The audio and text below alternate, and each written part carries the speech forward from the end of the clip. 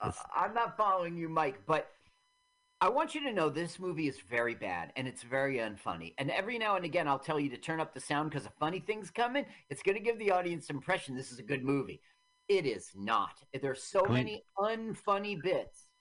I think Ian Thomas, who did the music, is Dave Thomas's brother because I know that his brother was involved. I don't remember if it was Ian, but he was a musician. Is a musician. Way to get work, right? Well, no, you got to rely on somebody. Listen, I got to get the music down while I direct this film. I'll get my brother in. Done. Well, I appreciate that. Many of the theme songs that you hear on this show, my son helped me record and played instruments and sang on. So, Right. yeah, I get it. It's less nepotism and more you're in the room. I need this dud. So, we just met our love interest, okay? And you see, this film is poor, and one of the reasons it's poor is it has so many different tones. Like, when you first start watching it, you think it ought to be a National Lampoon with all of its, like, Which outrageous. how many medical work comedies have we seen, especially under the National Lampoon ban? I mean, the first one I think is RoboDoc. Was that a National Lampoon? Because that's a good Yes, example. and that was Canadian. That had Alan Thicke in it. Uh huh. Yeah, it did. Right. That was the movie we watched that had Michael Winslow, and he did not do one sound effect. Oh, there's my Barbie. Boing.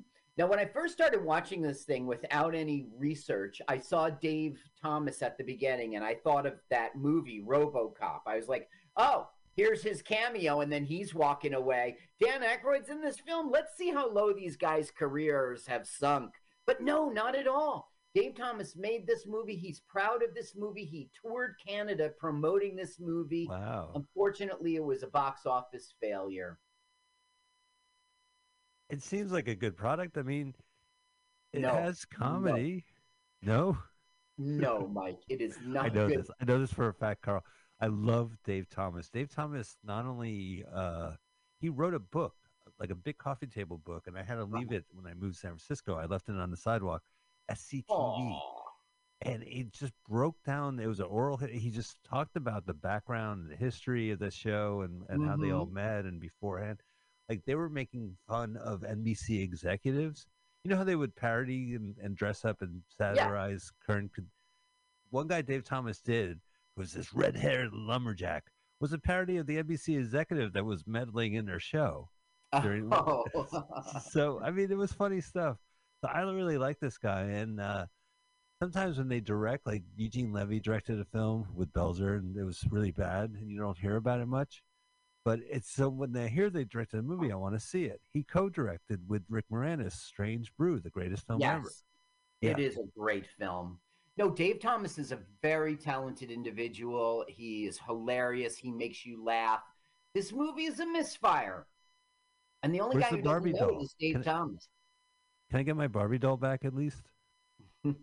That's a good example. Like, you see the Barbie doll up his ass and, like, oh, I know this comedy. But then it's going to go on to do serious medical drama. It's going to go on to do love interest story. It's going to do disgusting, like, poop things and human organ things, really gross things. The tone of this film is all over the place. Which is crazy because it's really drab and pedestrian. It's just corridors. I mean, granted, it's a medical hospital where they make fun of, well, not fun, but they're all props, these guys. Well, This we're guy with not the Barbie up his listening to ass. any of it. I mean, you're seeing the visual of corridors, but I mean, there's lots of jokes going on. But it's not, there's no pop to it. I mean, I watched a couple minutes of this, I grant you. Oh, here we go.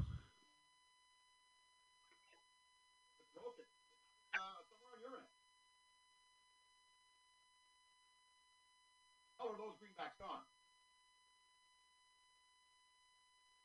I'm sorry that you feel it has to end over this. That's your decision. But Dan anyway, Aykroyd's always the same guy. He's always that guy. But he stopped. He only shows up in cameos. Like the fact that he has a credit in this means that his extended role is great. Yes, We he saw him in '99. Look at this plugs. Got something to plug. His hair. is. Do you have anything to plug? No, I already plugged it. Yep, plugged away. No, but I'm saying Dan Aykroyd always has the same canter, same tone. Sure, he's doing a different character, but he's reading it in the exact same way every single time. I mean, he Do sounds you like find that Richard funny? Nixon. Do you Yeah. find him? Yeah. So Dr. Detroit, you thought that was funny? No. Nothing but trouble. No. Spies Like Us. No. Uh, Saturday Night Live, Ghostbusters. I mean, Trading Places. He was very funny in that. Neighbors. He had they switched the roles. He was the evil one, and Belushi was the milquetoast. I loved him in Neighbors. Yeah, I saw that in the theater, man. Okay, turn up the sound. Oh, You're joke! All right, this. You're going to hear the speaker go, Mike Hunt to OBGYN. Mike Hunt. Can't hear it over the music. Yeah, I know. So the thing is, when I heard that Mike Hunt to OGBYN, I started thinking maybe every time I hear that lady, it's something funny, but it's inaudible. You can hardly hear it. Is that Radar from MASH?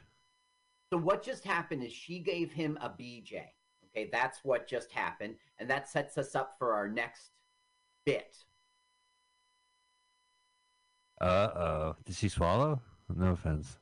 She certainly did. Oh, I can't believe I missed it. Ew, wash your hands. Gargle and mouthwash. So, this guy is sort of like our star. His name is Pat Kelly, and he's playing a guy named Dale Dodd. He's totally Canadian, all about Canadian, and he's a big comedic partner with another person in this film. He didn't have that great a career, but he did have a nice career. The teacher? No, the star. The star. Now this is Dr. Toussaint, okay? And he goes by Tony. And we've seen him before in Meatballs 3. Oh, cool. Was he an angel or a terrestrial human? He was a... motorcycle gang? Right. He was the motorcycle gang guy, and it was pretty funny. And he's funny in this one, too. Now, when I started reading his credits, it was he was in War Games, and I realized he was the guy who was like Mr. Potato Head, you know. Yeah, right. So I recognize him immediately text Eddie Deason, like, is there any funny, anecdotal story about him? So he goes, his name is Maury Shaken, and he passed away. He's totally Canadian. He says Maury was a great guy to work with in War Games. The bit in our scenes where Maury says, Mr. Potato Head, Maury wrote that himself. He showed it to me the morning of the shoot, and I loved it immediately. And to this day, I have people call me Mr. Potato Head.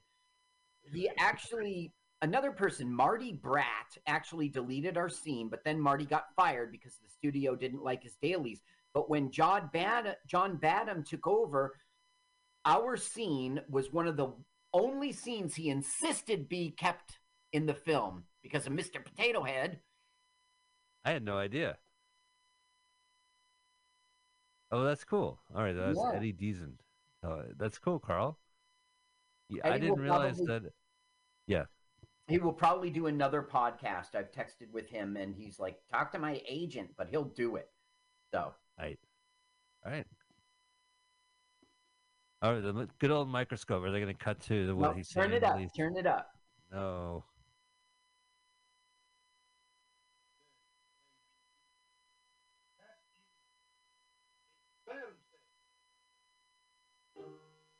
What would a sperm cell be doing in your mouth? Oh, what a mystery. Oh, that's the callback.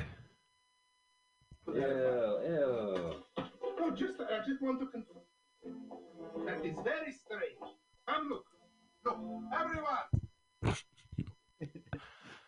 It's funny, right? Well, this thing, like, I watched this movie a couple minutes because I was like, I love Dave Thomas. I didn't know he made another movie. He directed this film. It just seems pedestrian. Like, there's no, like, They just did the grossest thing ever, and it doesn't rise. Like the music weighs it down. The set weighs it down. It's just not a good film, and it's very unfunny many times. Now, you consider Dave Foley artist? She's bumping into David Foley, and she's like, "That's Dr. Whiteside, the heart surgeon, just like I want to be. Like, how do I look?" And he's introducing himself to her, and he's just being a pompous ass. Yeah, let's hear it.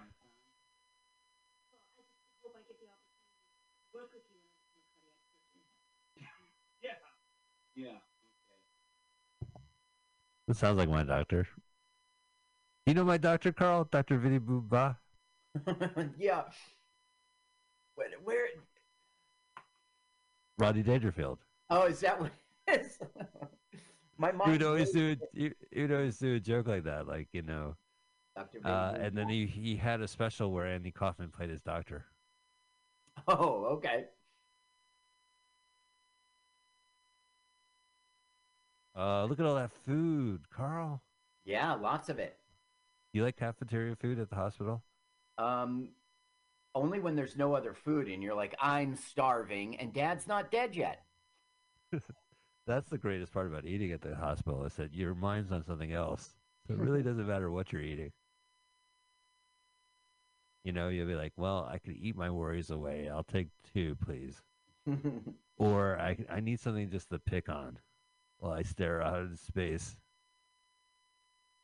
The only people who actually eat the meals are probably those guys, the doctors and stuff. There's no patience in there anyway. I have no patience for this movie. The only patients you'll see you'll see many patients. What am I talking about? Now, turn it up. This is a very unfunny thing.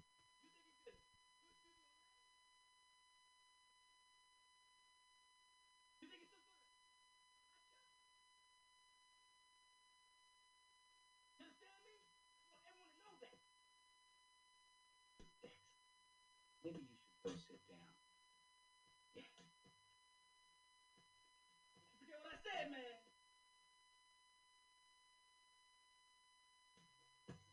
I'm really impressed. That was really sweet of you to stick up for me like that.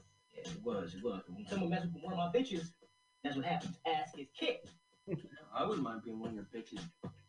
Yeah, everybody's bitch. Okay, it keeps going on. Oh, it stopped. It stopped. That was the last line. He had the last laugh. Now, this is actually funny. She's like, "Are you sexually active?" And she goes, "No." She goes, "No, I just lay there." And then he's like, "You're pregnant. Do you know who the father is?" And she goes, "No, who?" Oh, that's There's good. funny stuff in this, but there's also lots of unfunny things. So much so that it's not a good movie. I was half expecting like a musical. This music is like predominant. Like I still have the hook from the last comedy bit. Dee dee dee, boop boo dee, dee dee dee. Well, that bass was like slap. Oh, gross. This is why you should eat afterwards. Now, in this scene, like they're telling him, "You got to watch the EKG," and he's like, "Don't tell me, intern." And then the guy dies. Gotcha. This was shot before COVID, I take it. Because no one's wearing masks. Well, Mike, I wanted to bring that up. Nobody wears a surgical mask during surgery. It's crazy. Now, is this Canadian healthcare at its finest, Carl? Do you want to get on your soapbox about Canadian healthcare? Burns my gullet. They have universal health care. That's good. Yeah, they need, except no surgery. No masks during surgery. Uh-oh. Late for surgery. Right. He's supposed to be assisting as an intern, and he's not.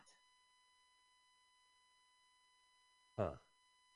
It's very hard for me to watch because that's my father on the operating table. On the table. I had to sue Dave Thomas. Now, a lot of people may not recognize Dave Thomas, the actor, and when they hear Dave Thomas, they think Wendy's hamburgers. Oh, okay. Because he was, the owner, at least spokesperson for decades, television spokesperson? He was the owner, and his daughter was not a spokesperson, but the logo. Right.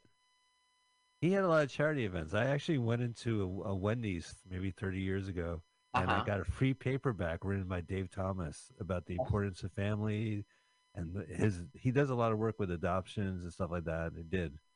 Had like a foundation. I don't know. But Just wanted to isn't give he a like shout out. a right wing villain? Was he? I don't know think the he's story if he was wrong. estranged from his daughter, like him and his daughter didn't talk or something. I don't know the story of when Dave Thomas of Wendy's. I just think he's like super conservative, and the left did not like him. I think the left didn't like the baked potatoes because they were dry, you know. No, actually the baked potatoes are the best thing at Wendy's. I like the chili. Yeah. Baconators, 8 strips of bacon. Can you Wow. imagine? Holy bacon. I know, let's go. Oh, is the guy dead? Yeah, the guy's way dead. And we saw him trying to get like his heart shocked back to life, and it wasn't successful. And we got the dumb joke that Mike Bonnart, who's a doctor's kid, that guy was getting shocked at the same time, because the thing was touching him. So now our meanie Dave Foley has sent him down, this intern person, to tell the family that their dad is dead. He's still working on the dad. No, he dropped inside like some sort of clamp or something. He's trying to get it back, and the heart will start beating. He'll come back to life, which is inexplicable. Well, wait a minute. What about the clamp? Did he at least get it back? No, he doesn't get the clamp back. Clamp back. Oh, that's too bad. I mean, yeah, that's good about the life. So he doesn't get paid for this as an intern? He saved this guy's life.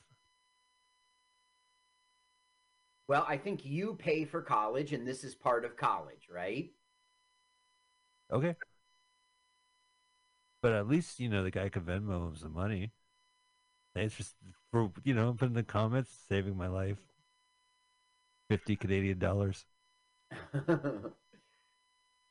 Now, he sends him downstairs to stop that nerdy kid from telling the family that the dad is dead. But meanwhile, the nerdy kid, who's Mike Bonnart in our film, he is downstairs telling the wrong family that their dad is dead. Oh, my God. All right, here we go. Well, that's pretty funny. That's National Lampoony. Let's hear the music. Is the music like do do do do wah wah do do do do do do wah wah? What a good guess you had, right? The violins.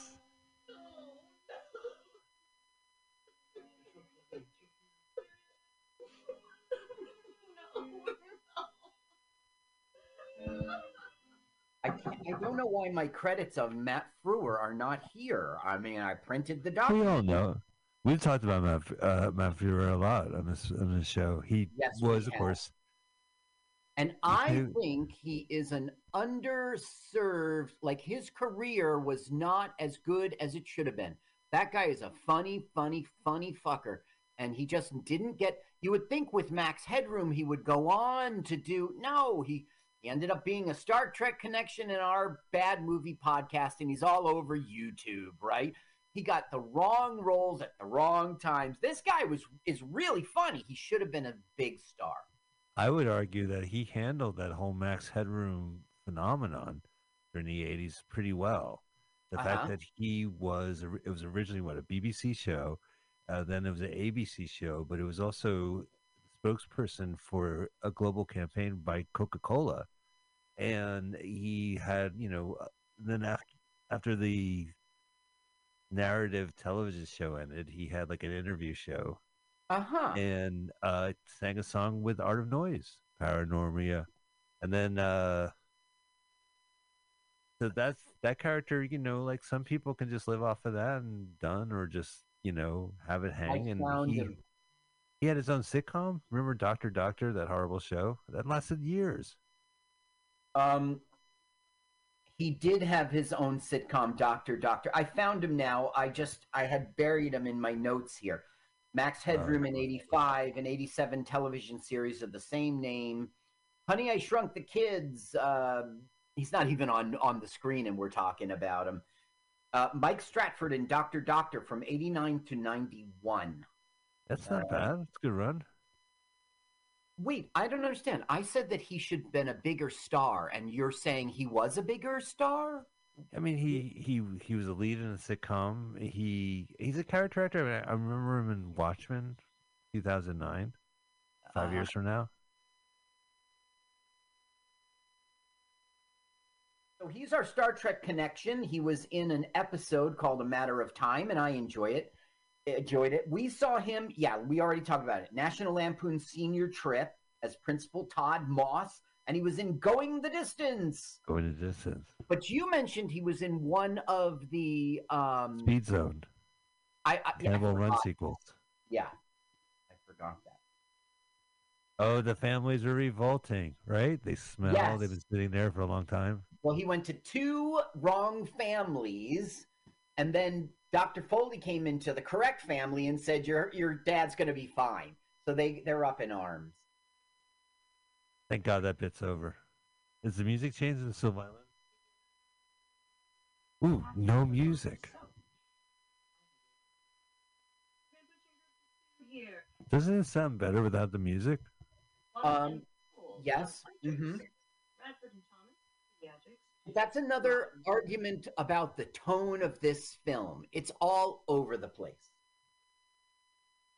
So this is like a procedural now, like it's a medical show. Well, now we're learning that they have no professors today.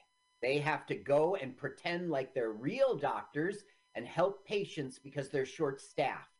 You see, Dave Thomas made a big deal. I read an interview with him about this film, and I saw a video, which was an interview with him promoting this film. He went across Canada trying to make this film something.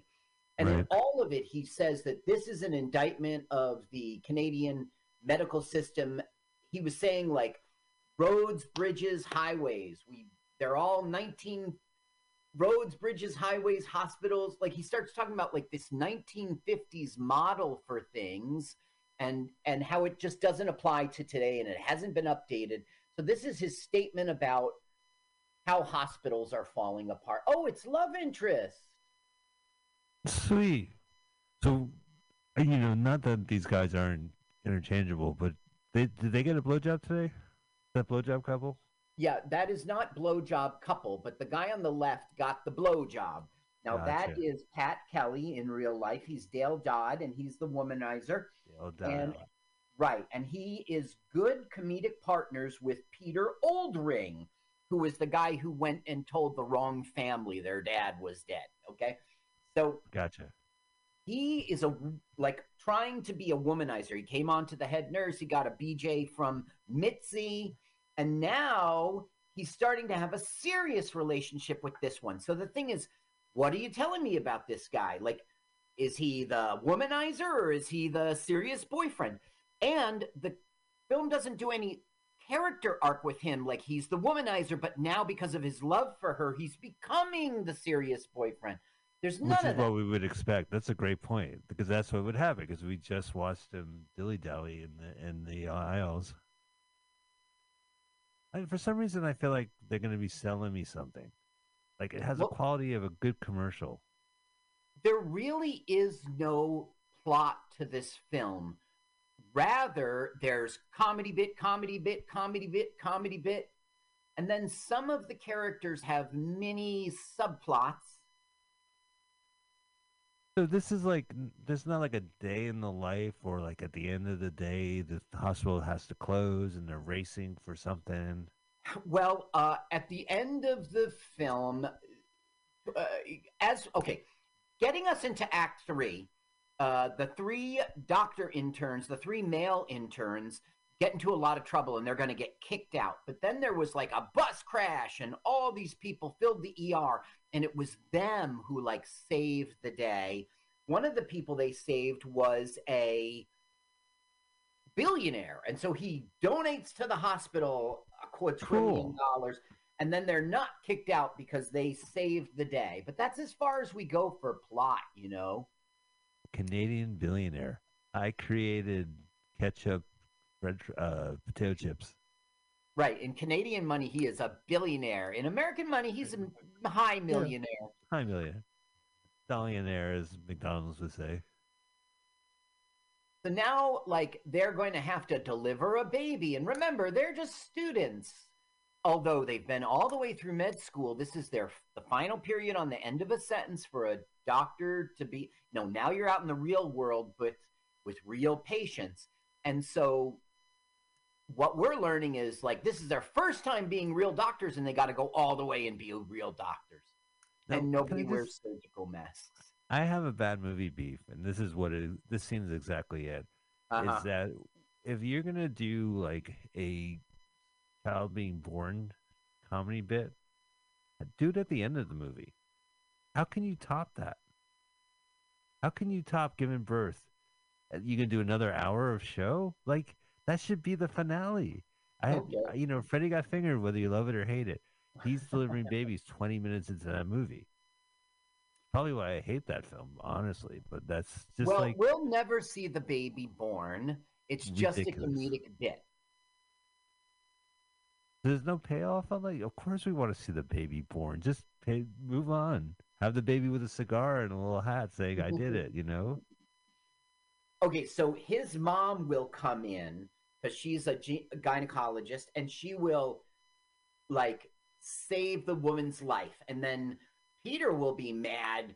Is it intern mom's visit day? And not that the kid's okay. It's not good. It's not good. I'm sorry I made you watch this 3 times, 2 times. Yes, this is my 4th time. Yes. Brutal. They're having cutesy love things. There's like somebody thinks that the bed that 4 people died in a row is haunted, and I don't know. It's not good. He's under there. There's the mom. Right. Now, in real life,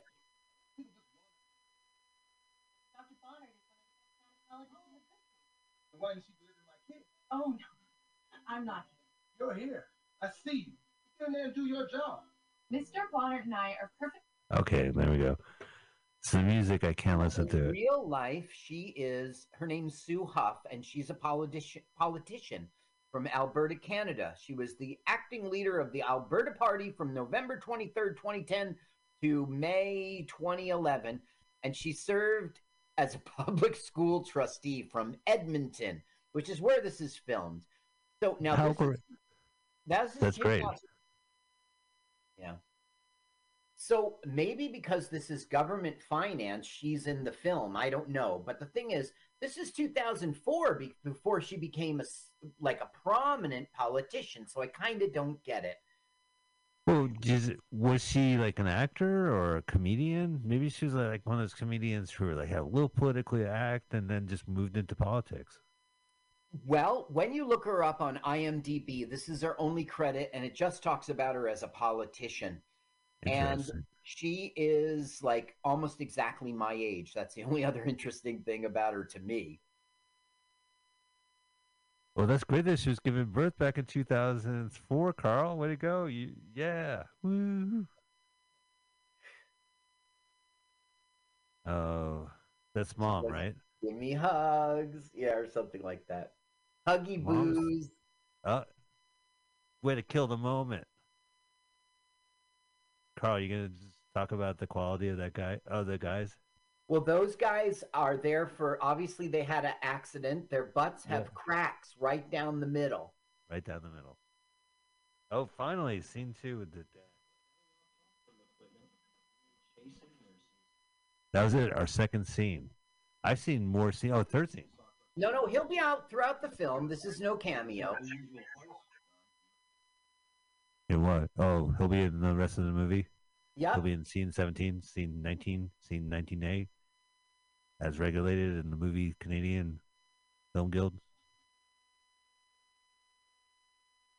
He's gonna get it on. I'm missing this movie. Oh, that was Well, my Dan Aykroyd. Did you like it? very nice, Michael.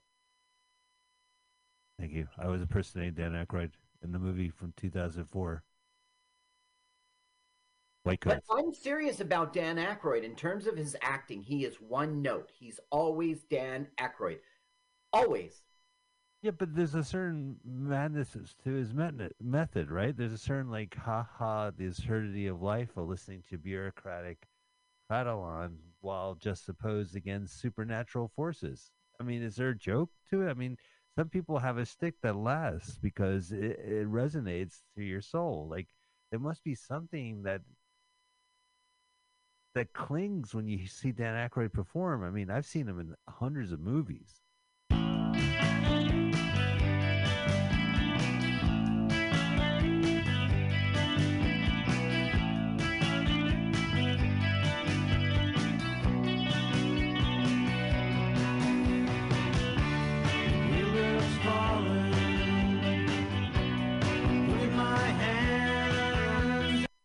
You see Dan Aykroyd, he sounds exactly the same. Right, but I'm saying, like, there must be a reason for that. Like, what is the Yeah, point of that laziness. style? Laziness. Come on, let's act.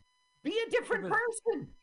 But I'm saying, like, comedy-wise, there's always, like, a spark that you always, like, you watch Mike Myers because he has this something silly about life in him. Great example. Great example. Mike Myers will be Right. Austin Powers, but he will be Dr. Evil in the very same movie. 100% different guy. You will see him in all of his Saturday Night Live sketches. He's in the bathtub going, bum watcher. He's a completely different guy. He's party time. Excellent. Right, yeah. He's got range. But I'm saying, like, Range. there's always, like, a spark. Like, you keep coming back because you enjoy the view he has. Like, there's something comedic that, you see in Adam Sandler, you see in him. What about Dan Aykroyd? There must be a reason why I keep watching his movies. No, it's the same, like, laundry list.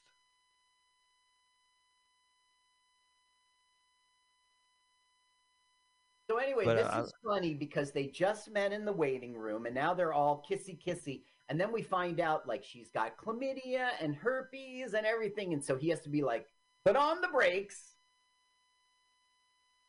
oh, the doctor was about to announce it in front of him. I'm here to give you your chlamydia shot. Oh, look at it, he wipes his mouth off. I just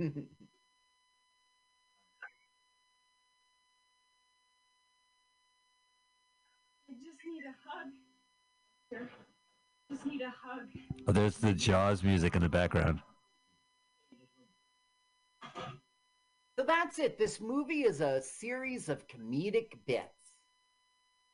Oh, I can't watch this scene. I invite you, audience, to watch it, but there will be poop all over Peter. Colostomy bag joke?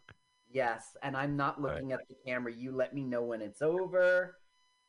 All right, I'll let you know. There's no need for me to do an intro to let you know when it's over. I'll tell you when it's over. Oh my God, it's still not over, Carl. Now, this was all filmed in Edmonton, Alberta, Canada, and they're in a real hospital. This hospital was getting sold, and so it was emptied. And the government said, you can have it for this cheap, cheap amount. Now, the government gave $4.5 million for this film. And the thing is, it was funded 100% by the government.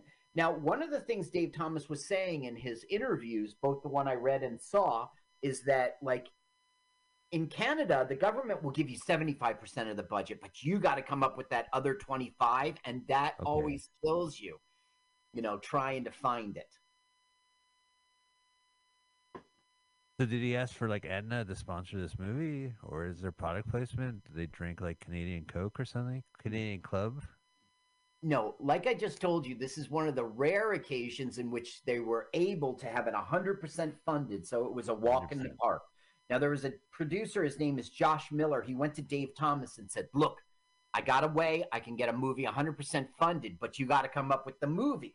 So Dave Thomas had in his mind this a long time ago, but it was going to be a TV show. And then Scrubs came out, and he was like, God damn it. So this guy came to him and said, hey, movie, and that's why he threw this together. They are on a date. She said, I'll go on a date with you, but only if we're working, which I don't know. It doesn't make any sense. So this is the date. And he's got wine, and she's softening up and really liking him. And when you mentioned Scrubs, this movie, I could see it in a different light. Like it makes it a little bit more watchable, I guess, if I kind of view it like that. Okay.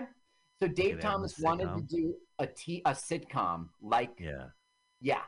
And this movie was what ended up happening when Scrubs came out. He was just like, I'm not even going to bother. So this was released as White. Okay, this was going to be White Coats. That was the title that Dave Thomas wanted. And when it was released on DVD in the United States, they went with the name White Coats. Okay. But in Canada, the marketing people were like, White Coats isn't funny. It doesn't let you know it's a comedy. Let's make it called Intern Academy. Intern Academy. And they did it because of the Police Academy movies. They thought it would subliminally make you think it was a comedy. Well, I actually went to Intern Academy, and then when I was done, I had learned the tools to become an intern. Uh-huh. Yeah. So I'm really in the hole. I didn't really think this through because I have loans for Intern Academy, and then my internship doesn't cover it. So now we're getting another comedic bit in which she's like, I need a blood, urine, and stool sample. And he's like, what? What? And then the wife goes, he needs your underwear. That's a good joke.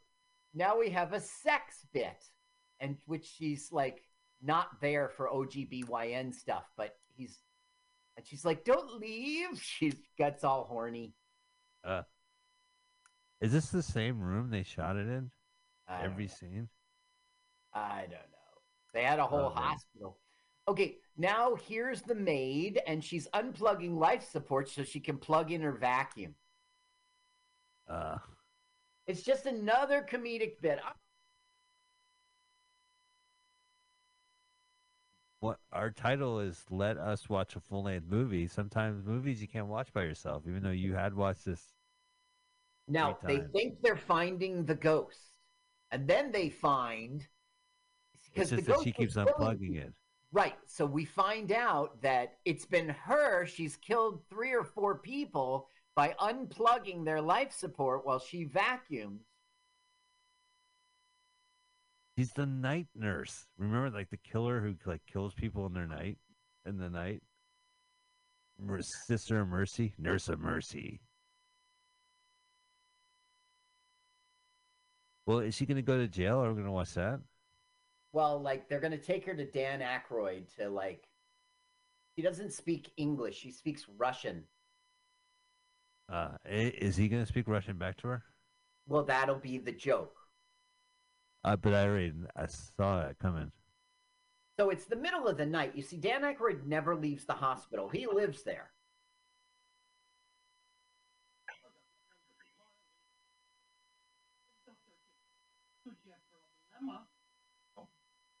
A problema sounds like Spanish to me. Yeah, it doesn't sound like Russian.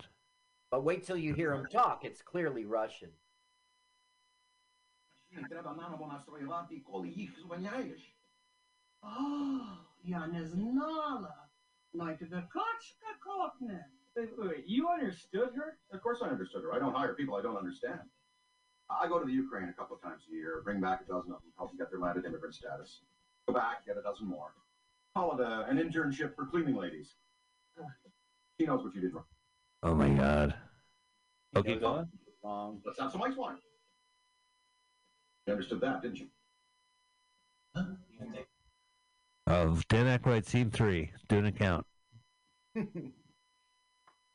Now, this guy, here's Matt Frewer, and turn it up because he's like, it's funny. All right. I was just going to say, this might be the most recent film I've seen Dan Aykroyd in. 2004? Uh-huh. Now, we saw, I meant for you to turn it up at this earlier. Never mind. Dan Aykroyd, we saw in Diamonds with Kurt. 1999. Yeah. So that was 5 years prior. He did Grosse Point Blank that year. Right. And he was a member of the Order of Canada in 1999, which is the second highest honor it's kind of like being knighted or something. So he's Sir Dan Aykroyd in Canada? No, they don't go by Sir, but it's like that same sort of prestigious government award. OBE, eh? OBE. Yeah.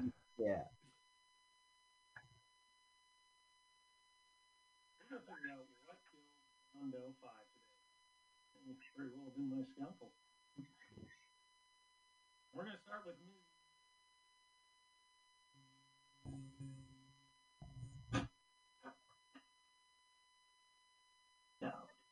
No, it's Yeah, I mean, I'm happy there's no music to it, but this, I'm telling you, the direction, and maybe it's just because they had to get it in and get it out, it's just back and forth, right? Yeah. Like little visual ping pong. It's just a lot of not funny stuff, and Mitzi will say to okay, let's see here. I got her. Her name's Christine Lee in the movie, Jane McLean. She's the Asian one there. Mitzi will go, do I look Amish with this hairstyle? It's like a lot of unfunny jokes. Do you feel that when people crank out movies and they appear on like Film Rise or what have you, that there's a certain genre they need to hit? So if it's action, they have certain action points, and this is like the best we could do for comedy. Like, you're gonna crank out a comedy, it's not gonna really elevate more than this. I mean, they shoot the scenes, they get in, and they get out. Yeah, but Dave Thomas does not consider, I'm going to just crank out some movie. He was all the 100% behind this. This was his baby. He thinks this is a work of art. It has a lot of heavy hitters. I mean, I love Dave Thomas. You know, I don't know. I can't defend it. It's not funny. It's nothing really happens. There's no Dazed and Confused. They were going to get their ass whipped at the end of the film. I got that. So there's something funny which you'll consider racist because it is. He has Peter do the surgery, and then Christine Lee is like, I'll do it. And he goes, hold on, Miss MSG.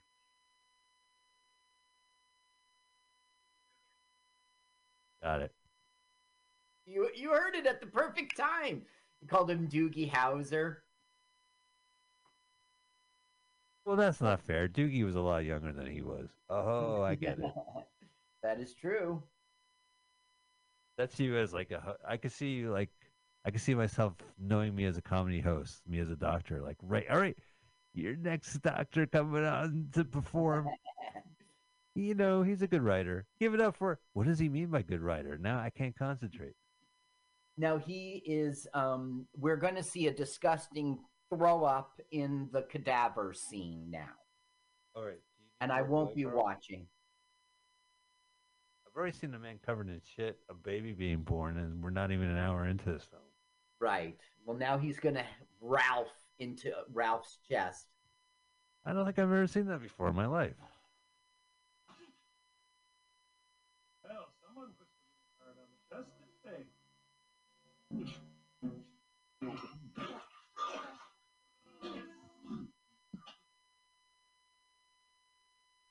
I'm not watching. Well, there's a continuity error, obviously, around his face. Oh, you stopped watching.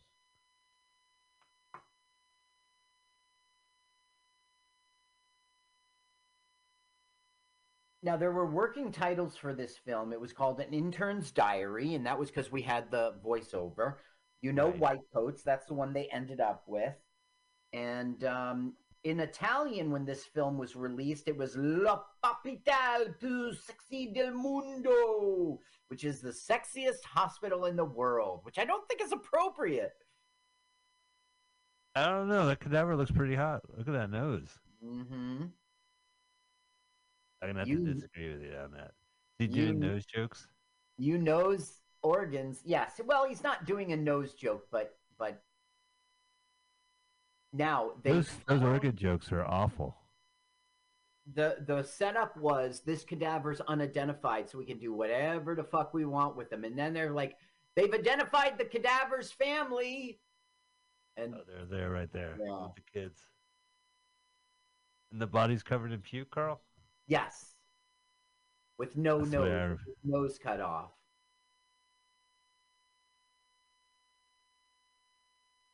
Do you think he has like a Joel McHale kind of like acting style? I don't know who that is. He was in stuff. Oh yeah, he's in an animal. I see what you're saying, yeah. Now Dave Thomas will just rib Peter, you know. I don't know what's worse, puking in a cadaver or telling the wrong family that you... He said, you should go to, you should be a doctor at a Christian Science center or a man. Oh, that's clever. I haven't heard that one before, says every Christian Scientist. The worst part about hurting... Oh, go ahead, Carl. Right. Well, it doesn't matter. It never pays off. There's no plot throughout this whole film. All right. Well, I was going to make a Christian Scientist joke, but I think I won't. So finally, strip club. Saying, like, you should go out and take your mind off of it. So they all go to this Edmonton strip club, and that's what we'll see. Where they're fully dressed?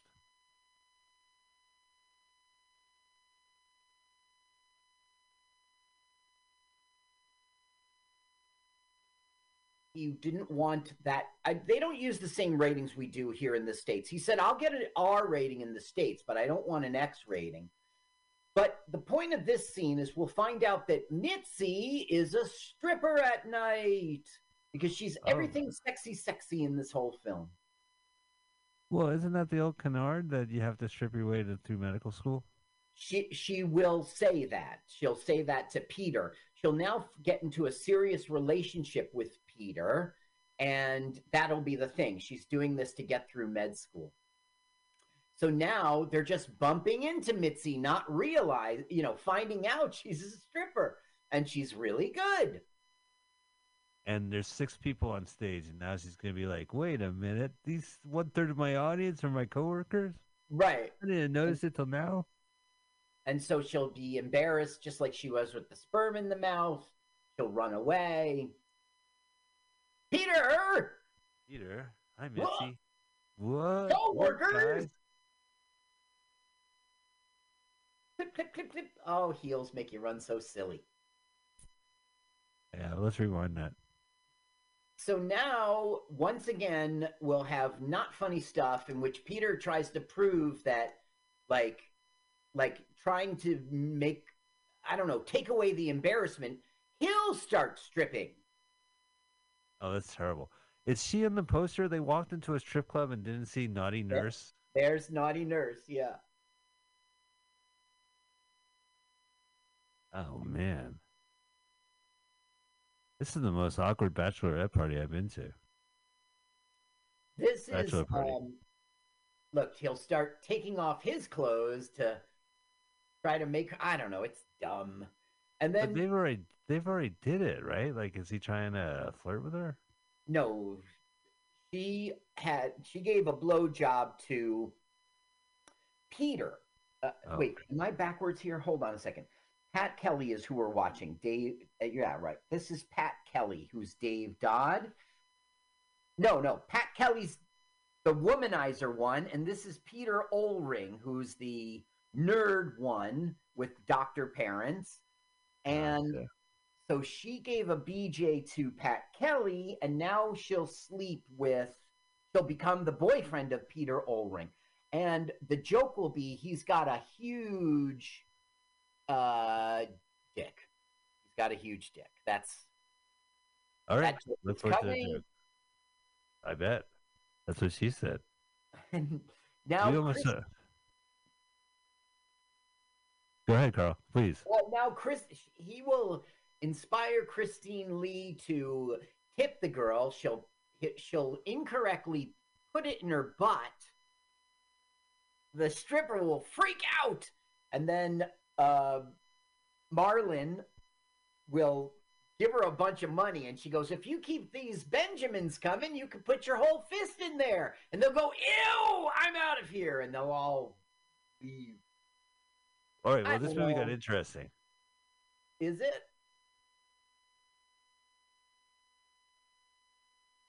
No, they might have. This might be the American X-ray version. Hey! Also, it's American money, right, Carl? Yes. So is this America? No, it has no value in Canada. Actually, I guess this is America. I don't know. I never even thought about it. There you go. Fist in my ass. We're out of here. Right, exactly. Way to walk a room. So now we'll see his huge dick. And that'll be another hilarious comedic.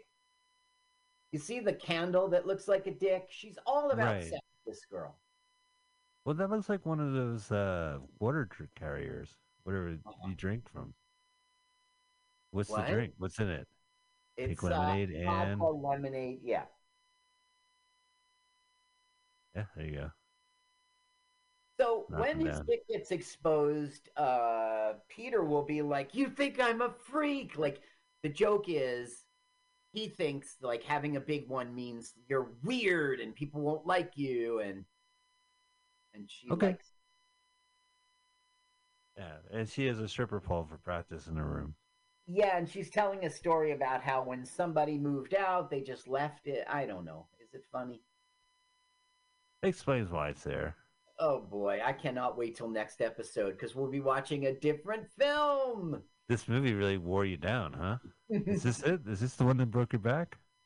Well, the first time I saw it, I was like, this is not good at all. And then the second time I saw it, I was like, this is not good at all. But by the time I'm getting to you seeing it, I'm like, oh, this is such a Well, we watched a few films on Film Rise. They have a couple of gems in there, but that's right. For the most part, like they just grab whatever they can, and a lot of times it's just things that was released or wasn't released or was released somehow on somewhere, but it wasn't like. And then it shows up in Film Rise. Now, don't get me wrong. There are some very funny things in this film, but they're in between the not funny things. So right. And you do that to me, and then you don't give me a plot at all. What's the adventures of? So now she's discovering the dick, and this is what he's been scared of. Oh, that? Don't make fun.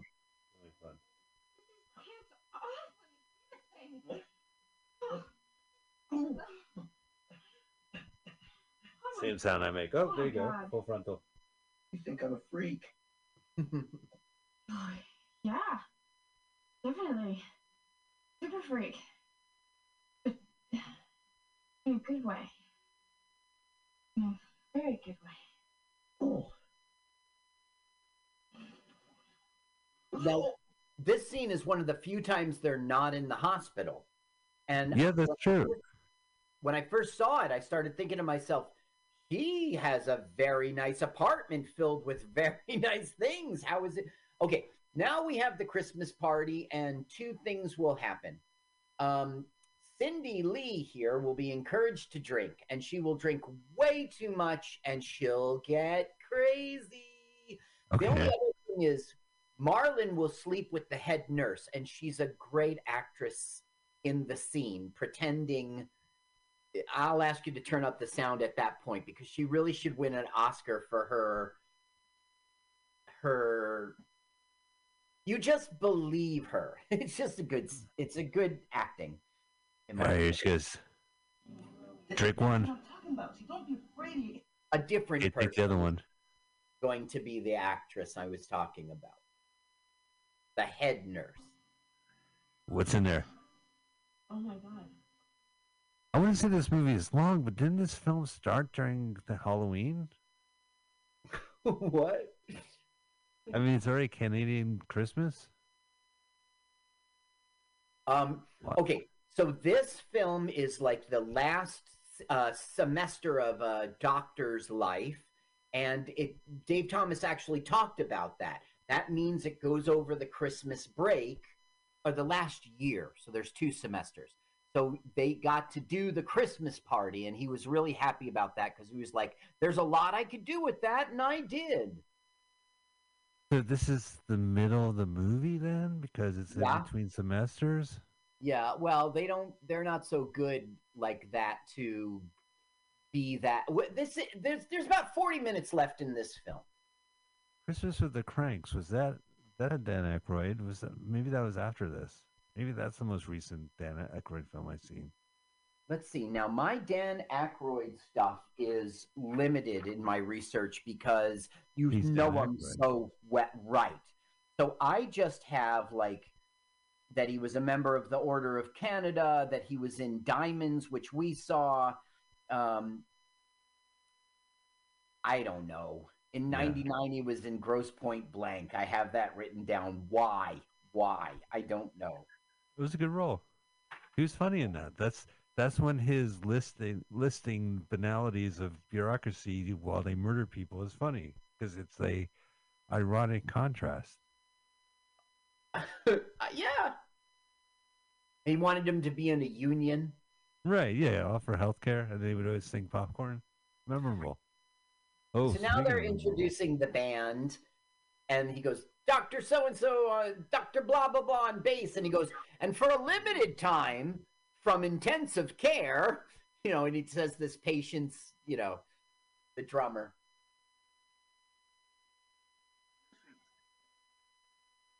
Doctor, that's right.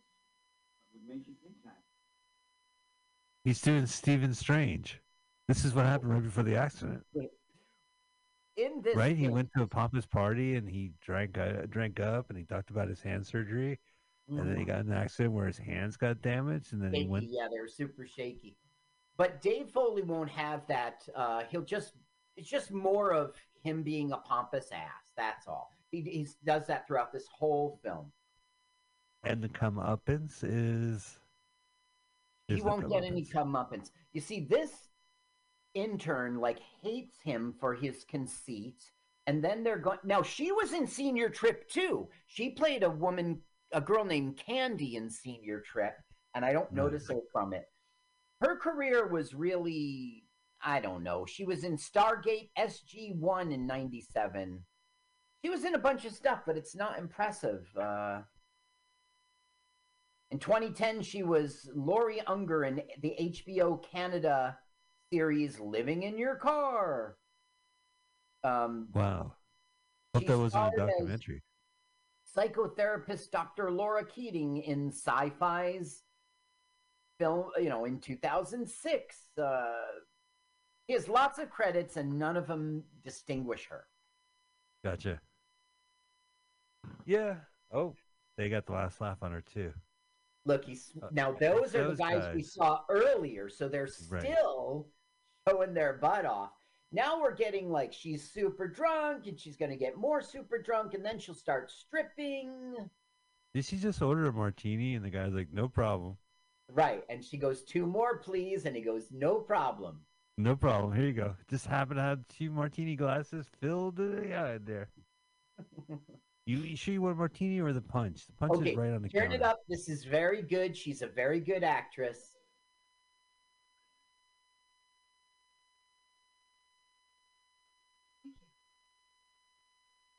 Her name's Linda Boyd, and she's been in a bunch of stuff. Leave up the sound. Leave up the sound. What a good actress.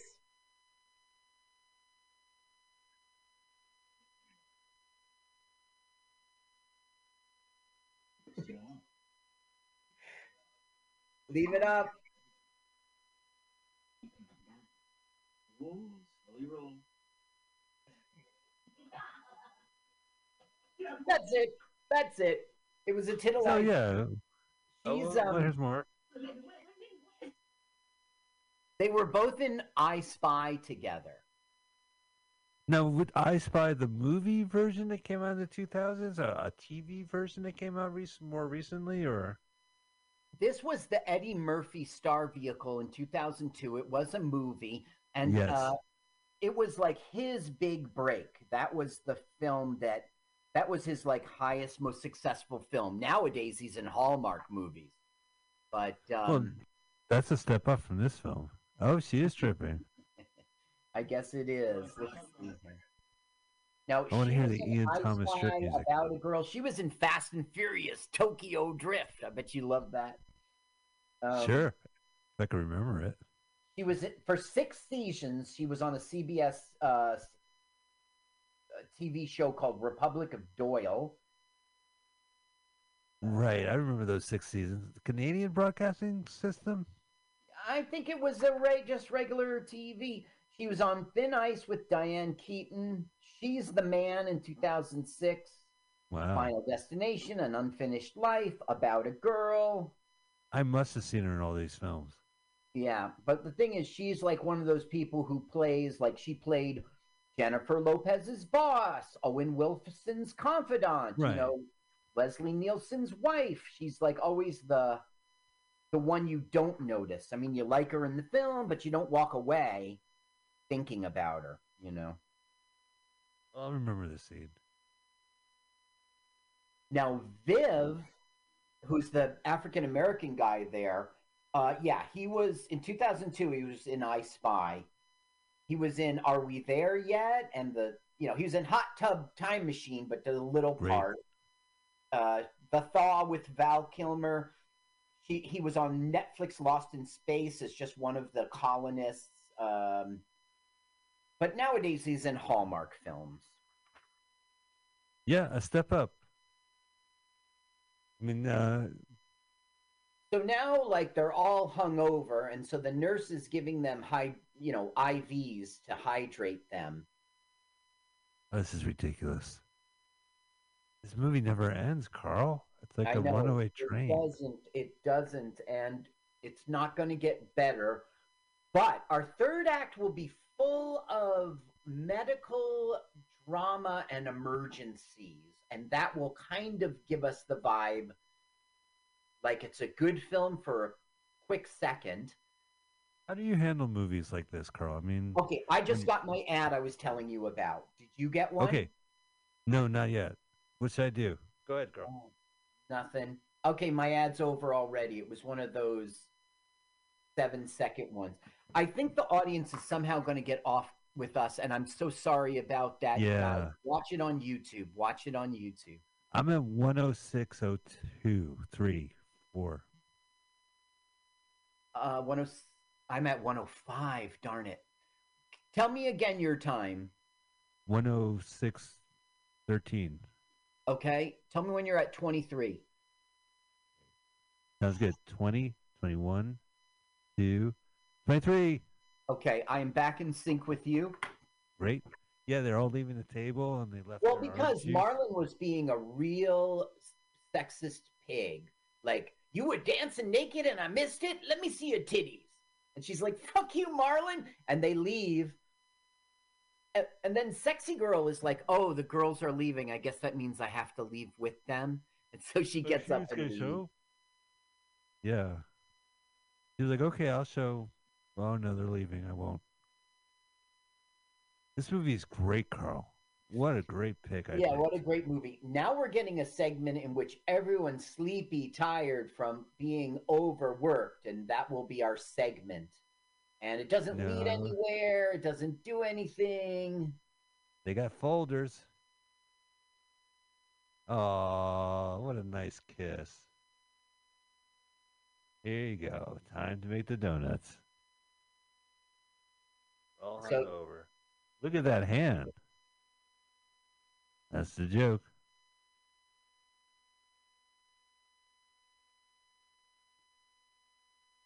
Oh, what more? So we just keep getting it over and over and over and over. It's the same room, Carl. They only shot in one room. Now she goes, I need someone to look at my breasts. Sometimes it's funny. Most of the time it is not funny. You're jealous of the head wound guy at this point. At least he's delirious. Comedic We bit. Comedic bit. Here comes another comedic bit. well, I don't know if you know, I was pre-med intern. Oh, were you? Yeah, I learned how to be a pre-med intern. It was really interesting. Uh-huh. They get paid. Oh, Ghost face. Lots of funny, I'm sleepy. Okay, now This he is- goes, there's a guy with an erection, and so they're, like one of those Viagra too long erections. So they're like, I'll take the erection. That's standing attention. They've been the same sleepy people, right? We've seen the same people sleeping in different locations. Yeah. Oh my God, this film. Yeah, I know. So now we find out that, okay, this nurse, her big plan, her name's Carly, by the way, and she's in Hallmark movies nowadays, but she had a bit of a career. Carly Pope is her name. And she was in The Collector. She was in Suits. She was in Arrow. And nowadays she's in Hallmark. But she set us up before, like she was going to be a nurse in Kenya. Then she was going to move on to be a nurse in, she mentioned someplace in Europe. She was going to travel the world as a nurse. And she got her papers or whatever to go to Africa. But now she's like, but I kind of love you. So we're going to get a whole not Good. moving romance thing here. Carl, are you a fan of those 70s movies about night nurses? You know, like the nurses. I don't know. It was Samuel Z. Arkoff. It was like these. Roger Corman made a series of New Line Cinema films where it was like the naughty nurses. There was also stewardess movies, but it was a kind of formulaic film where I know what you're talking about. Yeah. I guess I was not a fan of those. I don't think I've ever seen even one. I don't think I've seen any of them. You know, The like naughty I've nurses seen with trailers. night work. Yeah. By day, they're stewardess. By night, nurses. They have sex. Right. Dave Thomas, one of the serious bugaboos, pet peeves of Dave Thomas is like other countries make a movie and then they send it to United States. But what Canada does is it sends all its talent to the United States and the movies are made in the US. He was like, we need to make movies here in Canada and then release them in the US if we're going to have a serious film industry. I don't think the government made Jim Carrey move to the United States. No, LA did. You know what I mean? Like, Yeah.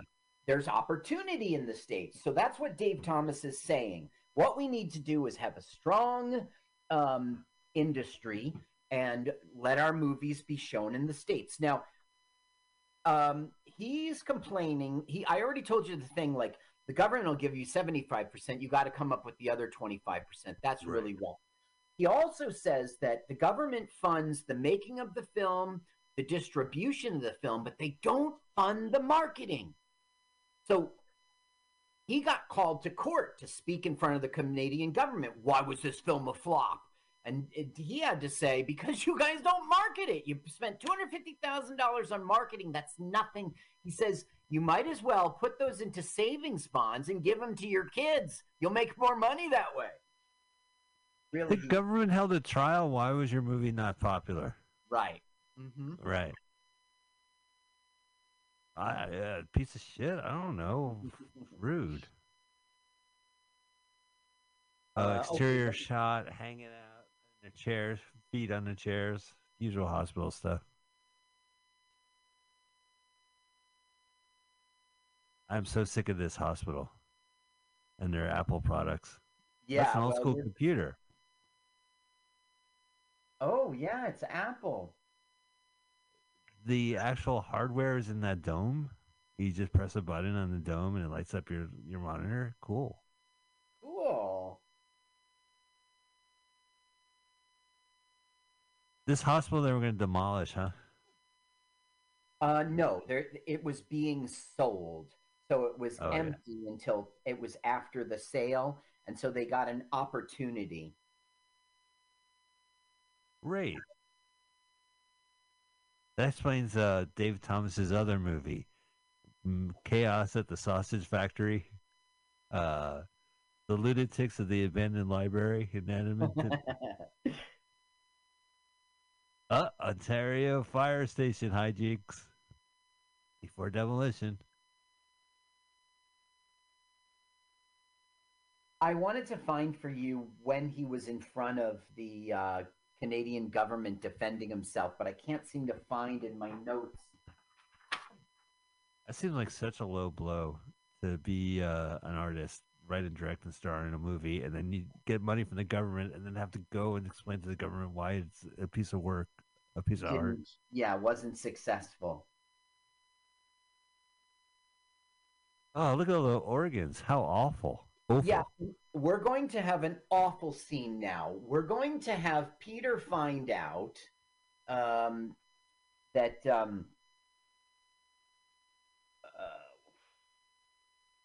that Mike got a blowjob.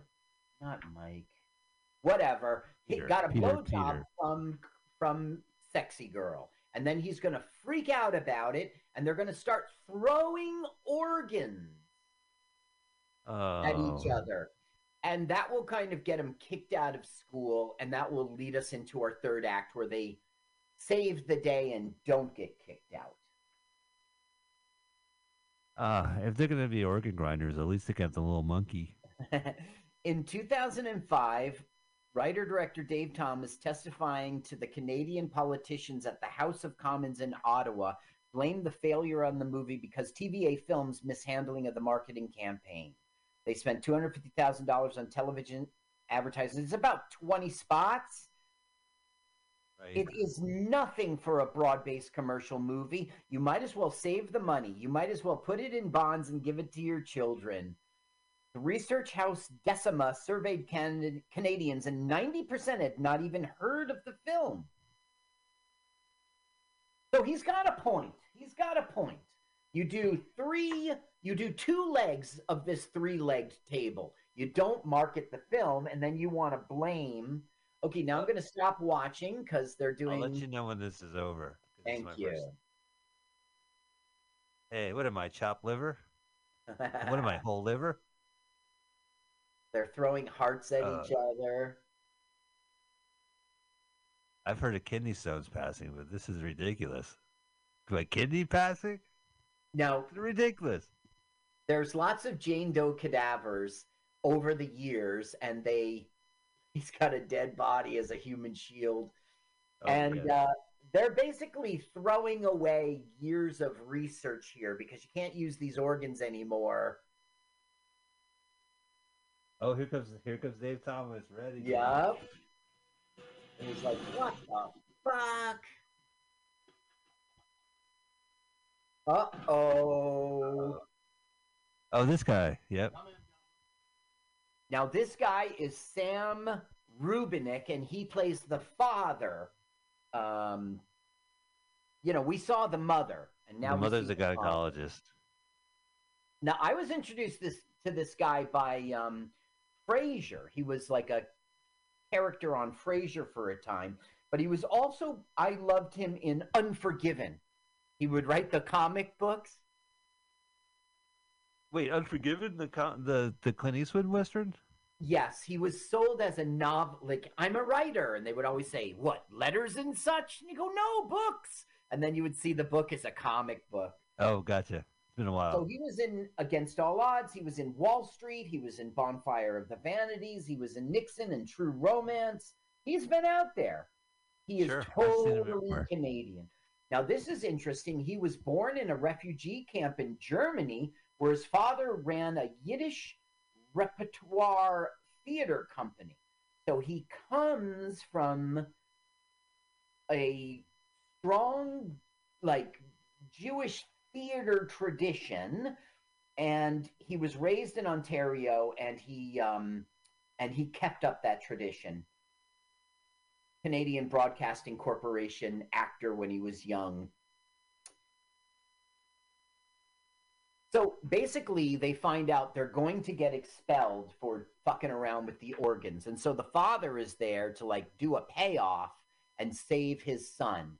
So the son is like, fuck that, I quit.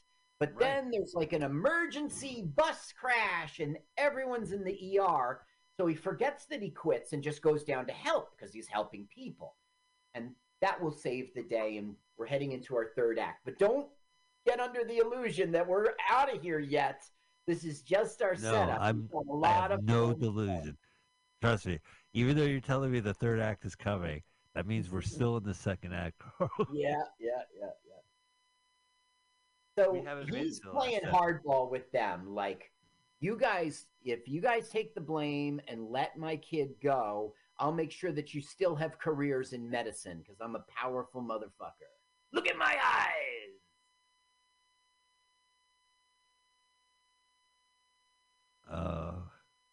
To which, in the end, Marlon will be like, look in my eyes. He goes, okay, we won't be doctors, but we'll always be men. Yeah, I mean, I wish there was a sequel, White Coats 2. Why? The day after. Why We stop? did it. Why? We did it. We did it. He didn't have any. What are you talking about? It was my fault. I started it.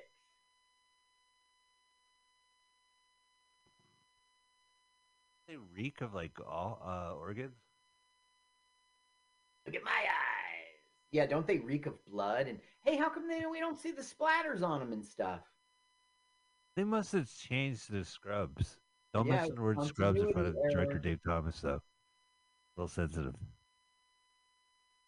It was my idea first. Scrubs. Now, what I don't get is they go out into the hall and they agree to do the deal. Then they come in and do the deal, and then when they're on their way out, they're like, "We're not doing the deal." It doesn't make any sense how it flipped. There's no story otherwise at this point. There is no story. What we're doing here is making a brand new story so we can have a third act. That's what we're doing. Right. That's what they're doing. What's supposed to happen in a film is there's a hero, and this hero wants a goal. And then by the end of the film, he's decided he doesn't want that goal anymore. He wants something bigger and better, like love or your integrity, something like that. But that doesn't happen in this film. We don't get set up with the goal, and then in the end, we just get comedic bits, and then we get a setup for Sec 3. He goes, I'm still cashing this check. He goes, you idiot, I'll just cancel the check. He goes, is there no integrity?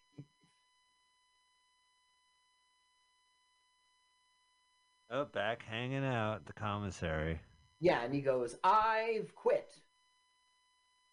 Now, I forget what it is. I think it's a bus crash. Why don't you turn it up and we'll hear what is Wait a minute. He's going to quit in the commissary, and then they're going to be like, hey, guys, there's a bus crash? Right.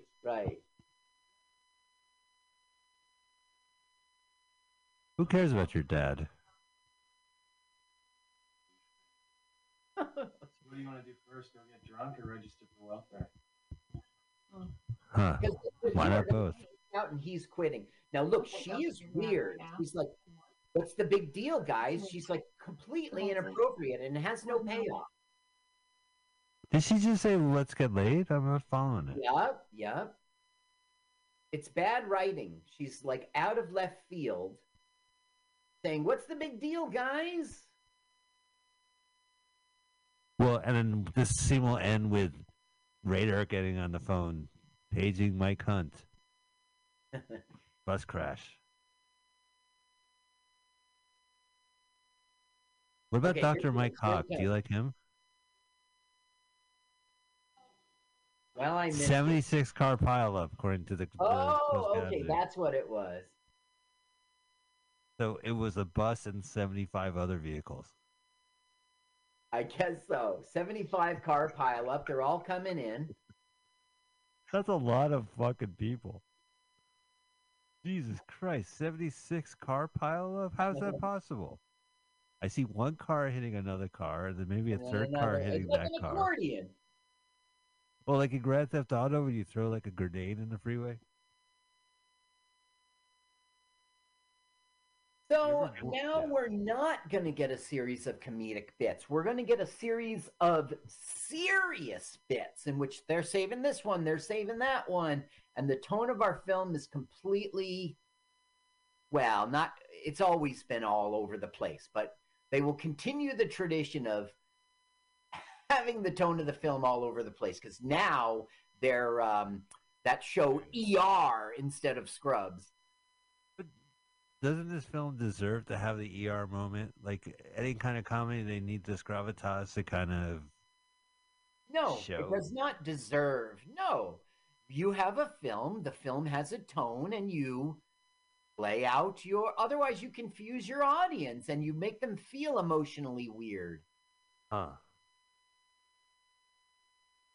No, but I mean, imagine if you were watching The Notebook and then there was like a Surf 2 kind of gross out scene. They don't go. You need one tone to your film in order for the audience to be satisfied.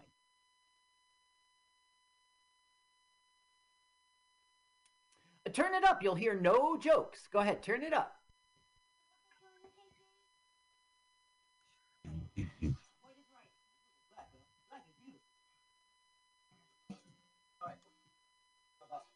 Boo-doo-doo.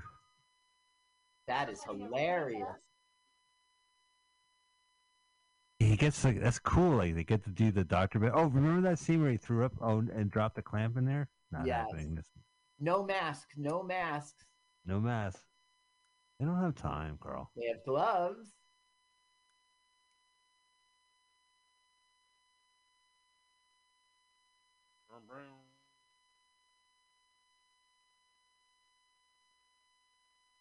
I think I've told you everything I can about this film. This is interesting. There's a woman, I don't know who it is.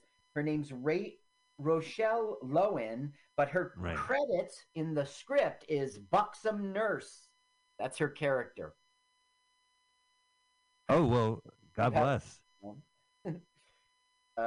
Mike Barnard, Peter Oldring. He was in Deep Impact. He was in Infinite. He played Farrah Fawcett's gay assistant in the television film Hollywood Wives. I think I'm done telling you about this. Okay. Well, Carl, let's talk about movies we like that take place in hospitals. Okay. Can I recommend a movie? Yes. It's called Britannica Hospital. I saw it with my father. It was an early 80s film about a hospital as a parody of British hospitals. Okay. It had Malcolm McDowell. It had Mark Hamill was in it. And it was like a day of the life. And this doctor was creating like a Genesis project. And these people wanted to tear it down. And it was really funny. Like that movie I liked. This is no Britannica Hospital. I can't find a pen to write it down, so I'm going to put it in my cell phone. Should I see it? You're suggesting yes. It's really, and it's all over the place, but it never stops being funny, and it never stops being a satire and a really sharp parody. Like, because they have all these different classes, you know, it's a British class comedy parody. It's just really funny. There's a strike in the hospital. The rich people get better treatment. You know, there's a DJ. Now we find out that Dan Aykroyd he's a PhD, not a doctor. They're like, good thing you're here, doctor. You got to help. And he goes, I'm a doctor like Dr. Phil is a doctor.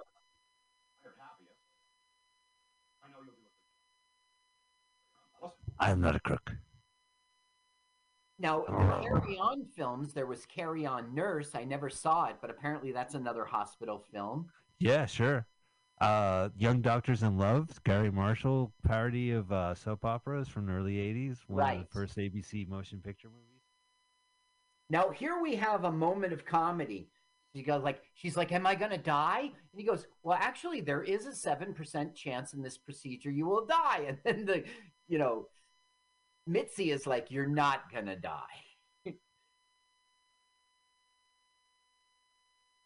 That is, ew. Yeah, boner. And they don't give you any warning.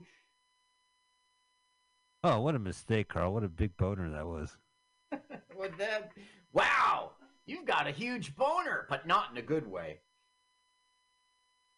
Good news or the bad news? Good news, Doc. Well, that's on the back. You've got a boner. Yeah. That bone marrow is delicious, though. Roasted. Mm-mm. I can't watch this scene. All the other stuff I can watch. Shit on the We're guy, no getting problem. serious medical stuff now. That's, you do this, go get that. You help her, and then they're going to make it worse that there is a car crash right outside of the ER. And Dave Thomas is laying on the ground. Oh, no. Now they've got to help. Yeah. Are you sure it's just not his acting? Lifeless. Oh. All right, look, they're shaking hands. Well, no, they're saying we've got to get past this. You gave Mitzi gave you a blowjob thing, so you have to pray with me. And he's like, dear God, don't let Mitzi give any more blowjobs. Always on Mitzi's expense. Speaking of Pauls, they get. Maybe the crash Wow, this is right cool. now. This is like having your own hospital to shoot in. This is where it comes cool. They can go through the front doors, the emergency doors. Yeah, Put right. an ambulance behind it. Now watch. Here it comes. Here it comes. Because Dave Thomas just walked outside, so it's probably going to happen right now. Oh, wait. Ooh, Turn David this up. Carradine. Turn this up. This is really funny.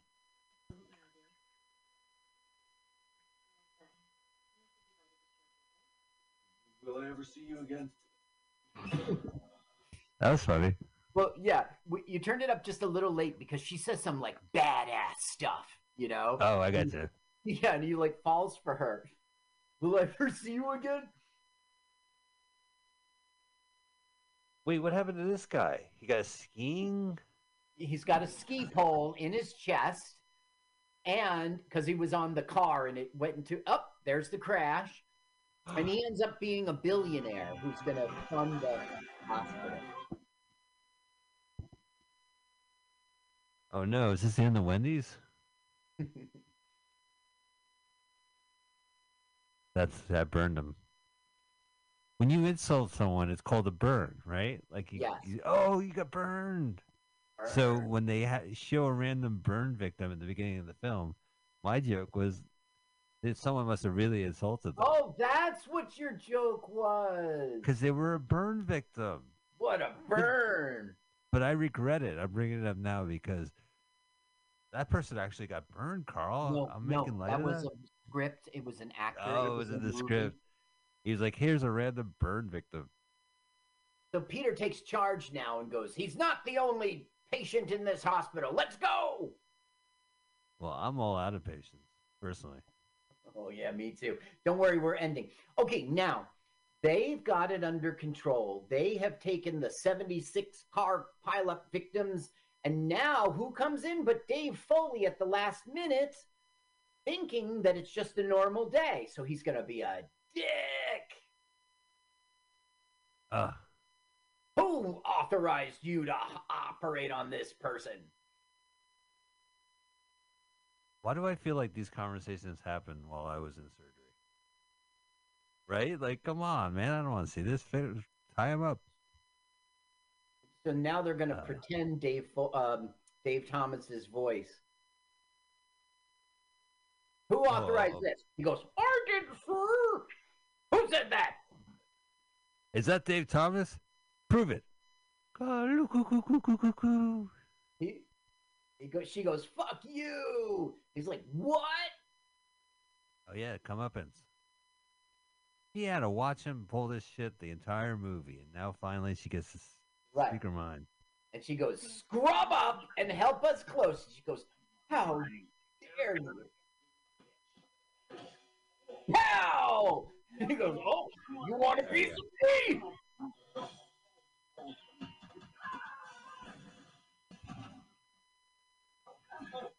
So now they have it out, and you think this is it, but no, they start making out. Oh my God. Cardiac surgeon,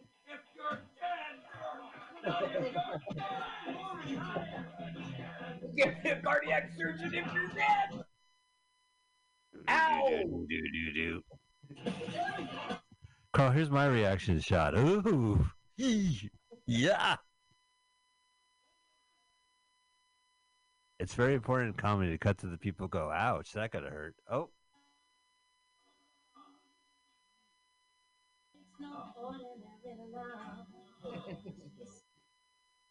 Ugh. Now, if this film was funny, it would be good, even though it has so many flaws and it's plotless. This was a story arc. They hated each other throughout the entire movie. They built each other, but they're really in love with each other. Yes, Mike, you're right. I'm wrong. This film does have story arcs. See, Carl? What were you thinking watching this 4 times? So now, my first... right, without the sound. So Yeah. now they've saved the day and they're getting recognized and they're not fired and He quit, though. Oh, look, he turned out to be a billionaire and he made a large donation to this Right, hospital. you know the guy with the ski pole in his chest?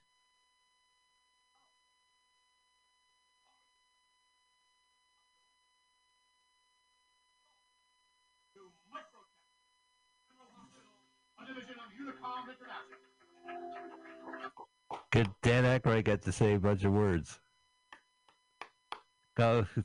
Okay, Carl, you can stop clapping. No, keep clapping. No, they stop clapping. One clap. So now we get a sexy thing with Dave Thomas and the nurse. Like, you know, when I was giving you mouth to mouth, I think you slipped me the tongue. He goes, well, that was an involuntary muscle spasm. She goes, well, if you ever have an involuntary muscle spasm again, I don't mind. He goes, that's good to know.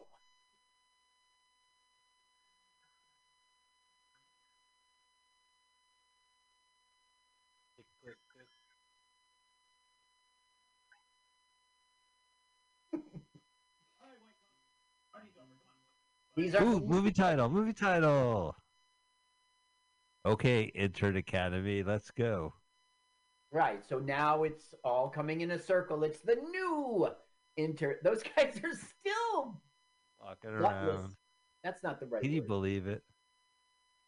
I'm shaking my head. I can't believe it. Hey! Yay, it's over. So now we get outtakes, which films that are good do. Meanwhile, it's like produced by the government. Carl, what'd you think of this movie?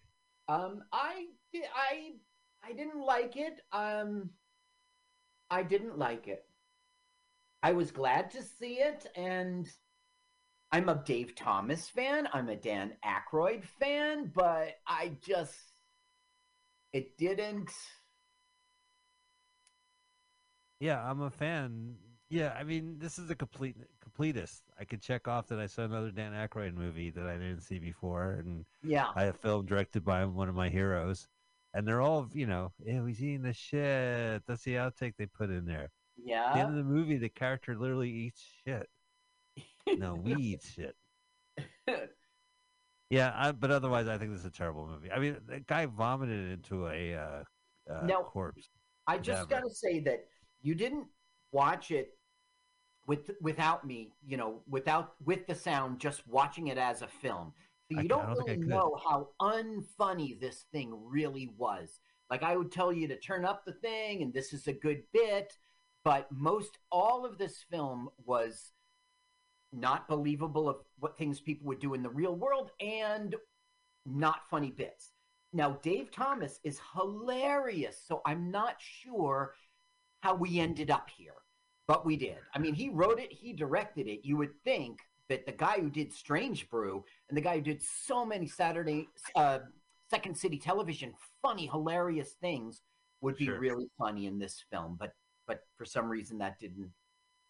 He tried, like I agree with you. I'm not disagreeing. I'm not playing Yeah. devil's advocate. This was unfunny, and I'm actually grateful I didn't actually have to watch it. I kind of dodged the bullet on it, but I mean, under the circumstances, this is what they were able to produce, and I mean, it's entertainment, but also it is like all over the place. And I don't know, watching a guy puke into a corpse, that's a horror movie, right? I mean, that's not a comedy. Poop on his body, and there was a very funny outtake we just missed. Dan Aykroyd was in the hot tub, and they said to him, "Dan, can you please like soap up the nipples?" And so he goes to the woman and soaps them up, and they go, "No, Dan, your nipples." He goes, "Oh!" He started covering them up. Gotcha. All right, well, that's filmed in Edmonton, Alberta, Canada. Obviously. Edmonton. And for the company I work for, we have a location, a cellular, so I knew Edmonton and where it was on the map and everything. Nice. Well, tell them next time you're there, white coats, huh? Right? Am I right? They won't know what I'm talking about. 90% of Canadians have never, and now that it's, that was 2004, nobody knows this film. Not even the only people who know about this film now are the great audience of LWAFLMOYT. Thank you so much for if you're watching, still listening listening. At this point, thank you, people. Yeah, we're one. We'll be back next Sunday, 2 p.m. on Mutiny Radio, Pacific Standard Time. We'll be back on your podcast feed as LWAFLMOYT, and we're on YouTube. You can see the movie synced with the audio at LWAFLMOYT. Carl, thank you so much for making this happen. I'm excited for next week. We'll be back with a new movie, so subscribe and be ready. We'll see you then. Take care.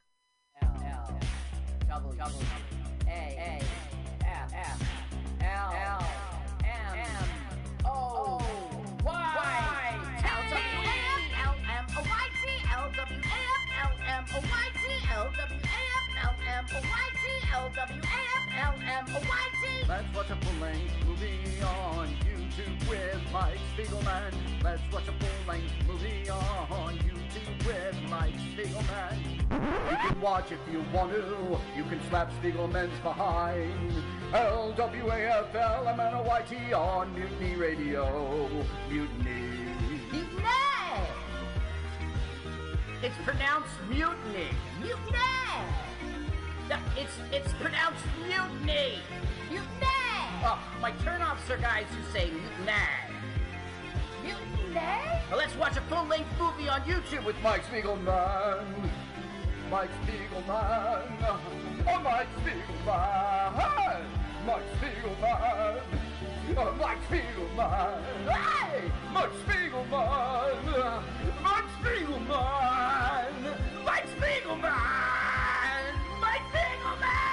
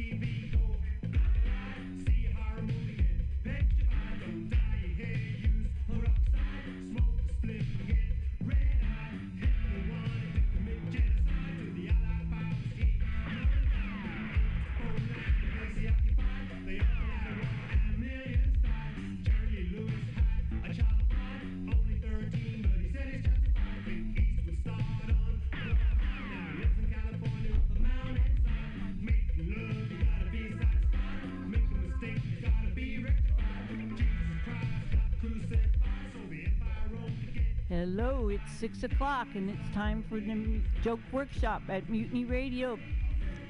Say hello, everybody. Say hello, everybody. Welcome, welcome. Yay. Because we have a small list, we're going to have everyone get 5 minutes. At 4 minutes, you'll hear this. I'll try to do it on a punchline, like Pam does. Oh, I'm Lauren Kraut. I'm your host for this evening. Woo! Yay me! And on the board over here, please give a warm welcome to Scotto on the board, doing the ones and twos. Yay! Okay, we have a good lineup tonight. Everybody give a warm welcome for Newman Shake, #1 comedian coming up for the stage. Yay! Come on, give it a warm welcome. Thanks, guys. Happy Monday. A little bit about me. I don't have a lot of Indian friends because I like to feel special about myself. But me and my token Indian friend, we were talking recently, and he was like, Newman, I want to get in touch with Indian culture. And I was like, yeah, man, you should go for it. And the next time I met him, he had an Indian accent, which he didn't have before. That was new. And I don't know, man, I feel like having an Indian accent to be part of Indian culture is like sexually harassing women to be part of Italian culture. Like, that's not how that works, you know? And so I asked him like why he was talking like that, and he said he was starting a yoga class to seem authentic to white people. And I was like, that's just great marketing right there. Like, I'll be honest, if this entire audience was white right now, I'd be doing an Indian accent like right now. It'd be very different. Yeah, no. Another thing about Indian people is like we're not seen as like traditionally attractive in like media, and I think that's really unfair. Because I was talking to like one of my gay friends recently, and he was like, Newman, I really like hairy men. And I was like, you'll love my uncles, you know, like that's... Yeah, my friend's girlfriend died recently, and I wanted to comfort him, but like all I could come up with was like, hey man, there's plenty of fish in the sea. Yeah, he didn't like that. I feel like astrology is getting out of hand right now. Like my friend, she got a DUI recently, and her excuse was, I'm just an Aries. And I was like, I'm pretty sure you're an alcoholic, Jan. I don't know what sign that is, but it's not a good one. Like, I feel like we're getting to a point where, like, astrology is going to be used like a legal defense. Like, there'll be lawyers in court. Like, you know what? My client did kill 8 people. But that's just what happens when you're a fire sign. Mercury's in retrograde. It's just what happens. I don't think I can, like, really share things with my parents anymore.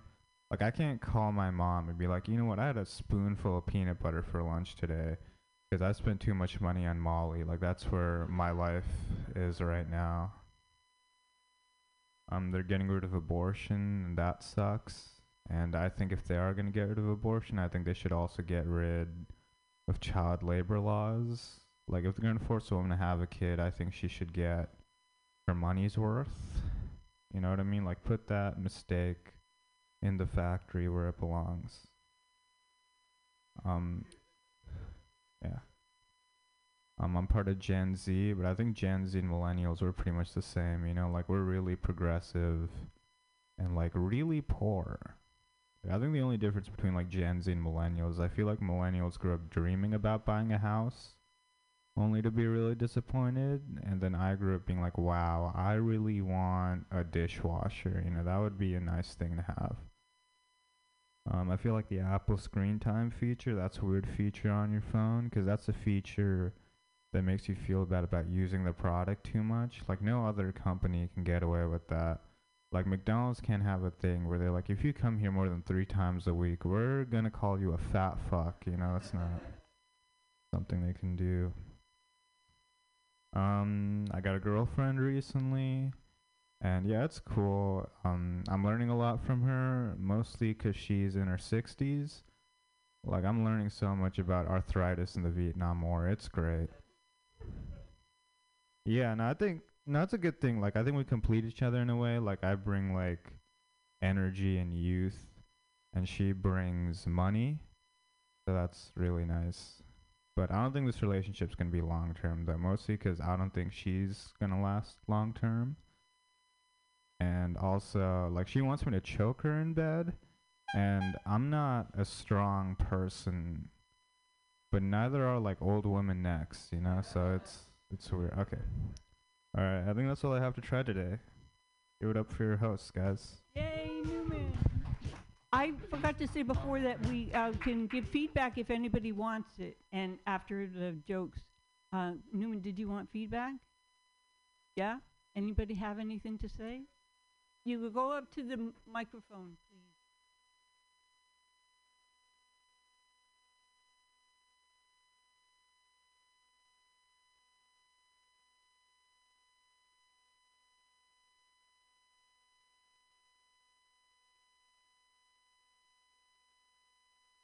I had one too, Newman. On a couple of the ones that you said with my uncles, there's an opportunity for you to get more fun out of it. Go get more specific with it, like Uncle Harry is Harry, or, like that. Just go on with it. And also with I wanted to say do more with the share with parents of the things that you share with them or don't want to share with them. And I love the fat fuck line in the 60s with the older lady. That was great. Anybody else have any comments? Yes, go ahead. Come up to the mic, please, if there's a standing mic.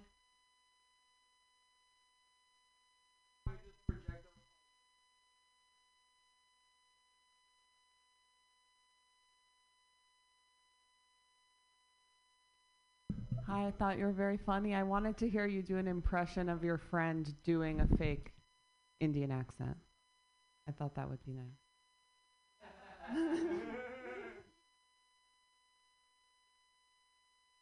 Sorry. And then like Lauren said, like you do a really good job. You have good jokes and you have clean delivery.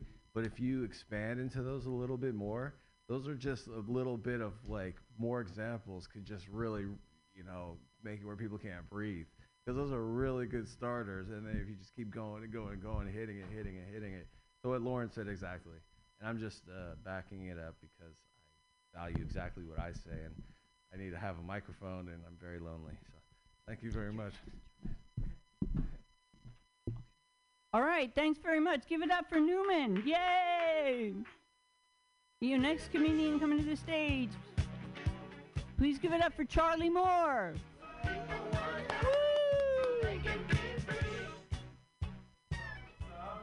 Is the mic working? There we go. Hell yeah, I've never figured out how to get this, and when I pull it off the stand, it usually breaks. So, what's up? Born and raised in San Francisco. San Francisco's a very white city. San Francisco is so white that growing up, all of my black friends were Indian. Yeah. My nickname in high school was Monica, which is what it sounds like when Indian kids say, my nigga. Yeah.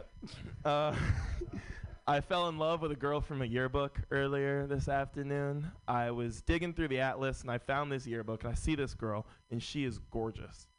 And it broke my heart when I realized that she and I would never 69, because this was the class of 69.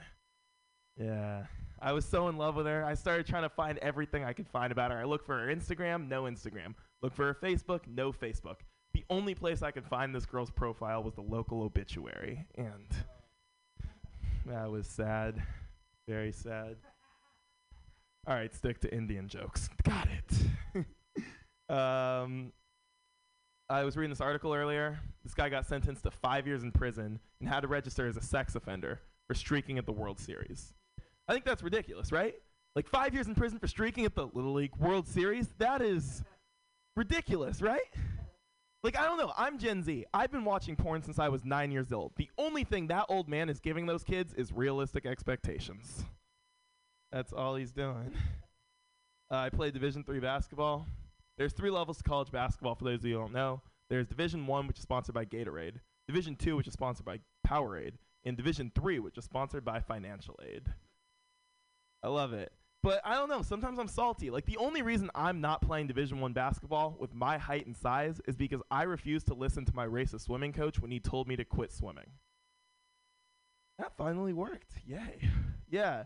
Like, I don't know. It's just annoying to me. We did play against the Division I team. And to be honest, it was a fun game. We're pretty good.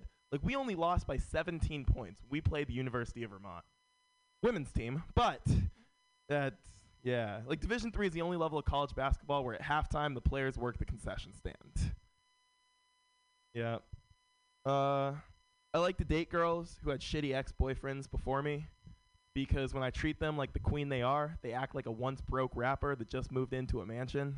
It's like an episode of MTV Cribs. She's like, "Hey, girl, remember blah blah blah blah blah blah blah blah blah blah." I forget. Yeah, I don't know. They're always flexing their stuff. They're like, "Hey, check the neck, bruise free."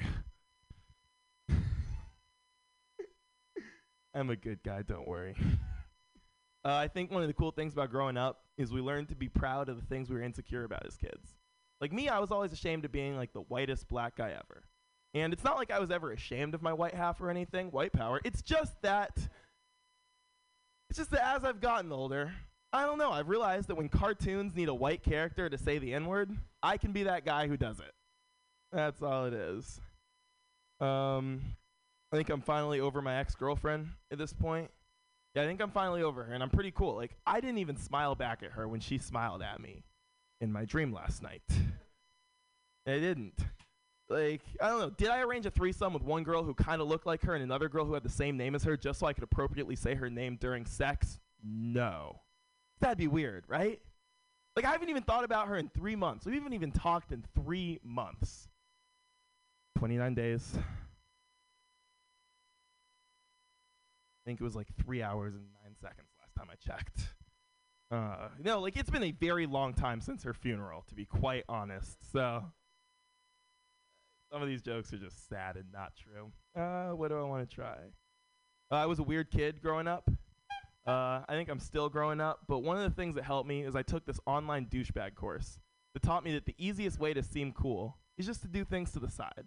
For instance, if I want to seem cool to you guys, I'll take my head to the side, take my mouth to the side, lean to the side, and start talking out of my ass. That's all I'll do. All right, that one sucked. Thank you guys so much. Appreciate you. Charlie Moore, everybody. Yay! Anybody, did you have anyone get feedback? Anybody have any feedback? There's Mark. Mic check, 1, 2. Hello. Hello. Okay, so I like that you went back with the dead chick. That was good. And I think that it's so. This is gonna sound douchey because I didn't take the same course you did, but I didn't feel like there was really a punchline with the her being in the obituary. I understand that is kind of funny and inherently, but then you could kind of like go into the fact like now you're a necrophiliac, right? Or at least now you maybe you feel like one. Even if you don't go with the necrophiliac thing, I still think that there's more to that you can add to the beginning of it, and then the fact that you bring it back at the end is really cool. So it's like I think that joke is funny. Yeah, it has legs, and Sweet. Then I think you should expand on the Monica. I'd make sure I really said that white and not Indian. That joke, and expand on being an SF native because there's not a lot of them in comedy, especially. At this point in stage in the game. So overall, it's great, dude. You're awesome. Thanks. Anybody else have any comment? My notes were about the Little League joke. I like it when you specifically harp in on someone to tell you whether it's fair or unfair because it kind of puts them in a position where then you're like, Little League World Series. And also, I lost Little League the actual wording a little bit just because it was so fast and to the side. So still enunciate it, but make it obviously. Yeah. Anybody else have any comments? Ooh. No? Okay. Thanks very much. Charlie Moore, everybody. Yay! Your next comic coming to the stage, please give a warm welcome, everybody, to Katema Silva. Yay! 4 more years. 4 more. Yo, what's up, y'all? How's everybody doing? Cool, man. Yeah, we're all high as fuck right now. Give it up for all the comics, especially me. We're trying some new material. You got to be brave to come up here with some new material. This is a new bit that I'm working on. Men, we run the world. Let's be honest. We got banks. Chase Bank, Wells Fargo, Bank of America. That's some manly fucking shit. I think women should have their own banks. And I'm coming up with the name, but what do you think of these names? The Yes Bank, the Queen's Bank, right? Also, like, if you got a checking account or a saving account, it's not going to be called checking or saving account. It's going to be called tight pussy account. Okay, that didn't work. See?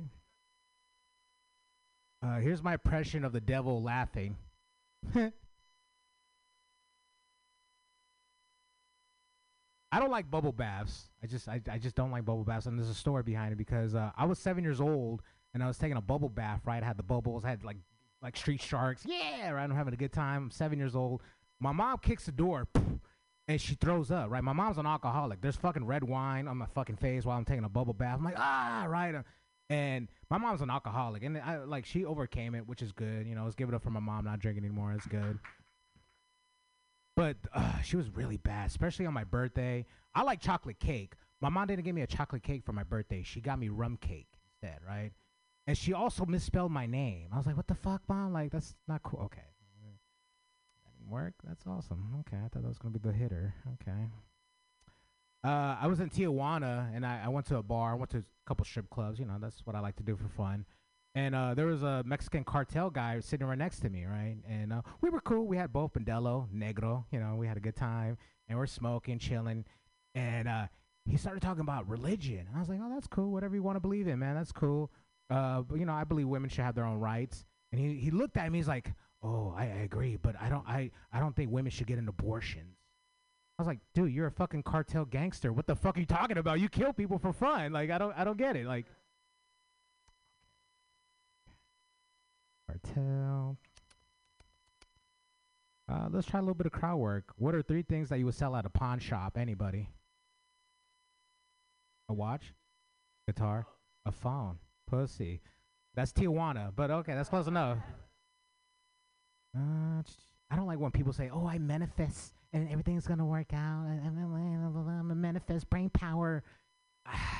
I'm gonna start manifesting those people who keep saying that shit to me. Just get the fuck away from me. Like, I like positive energy, but get the fuck away from me. Like, take that shit somewhere else. Also, like, here's another thing about myself. I don't like getting compliments. I hate compliments. I just don't. And like, when women give me compliments, like, hey, handsome, in my mind, I'm like, what the fuck do you want, bitch? Like, I'm not buying you a drink. Leave me alone. Like, that's like, I'm like, leave me alone. Bye. But you know who gives the best compliments? Gay black men. I was in Oakland, and this African man was like, hey, Tarzan. I'm like, oh my God, me? You're talking about me? Oh shit, thanks. Ooh, hey, stop touching me. Stop. Okay, that kind of worked. And cartel. Oh, this is okay. Where can you find a gay assassin? In the closet. I know, sorry. I had to. These are all high jokes, though. You know, I was kidnapped once. It was scary, but they were nice. You know, they had like Sega, they got Capri Sun and shit, and they had the ransom letter. And I snuck out and looked at the ransom letter, and I looked at the guy. I was like, "Hey, man, you misspelled my name. It's actually C-U, not Q-U." He's like, "Shut the fuck up." I'm like, "Oh, okay, no, you guys are not with that. Thank you." Queens Banks. Sluts. Okay, we did that. I don't want people to say. I think I'm pretty. Oh, yeah. I think I'm pretty good. Thank you guys so much. Yeah. Hey, please critique me so I can get better. Don't be a wuss. Be honest. Go ahead, Charlie. Anybody have feedback, Mark? Yeah, I got something just real quick. Go for it. You said Yas Bank. Yeah.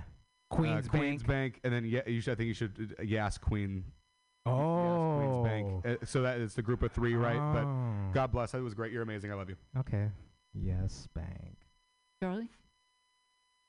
And abortions is a really funny premise, and I think there's a joke to be made about how, like, he would rather women keep the baby so he can blow them up in the hospital or something like that. Okay, blow up the babies. Okay. Oh. Oh, okay, so wait 20 years. Wait 20 years. Kill the baby. Anybody else, please? The bubble bath and your mom, there was something there with the chocolate cake and the rum cake. I don't know. I thought you could develop it and explore it more because it was a very interesting story. You want me to, like, sell it like, you gotta smell that chocolate cake? Yeah! You know, like, what do you mean? Like, try to, like... Well, I don't know. Maybe there's a joke between about it being in not chocolate but rum, Mm-hmm. and how that affected you. Oh. Oh, a rum Oh bottle. yeah, there you go. A rum bottle in the cave.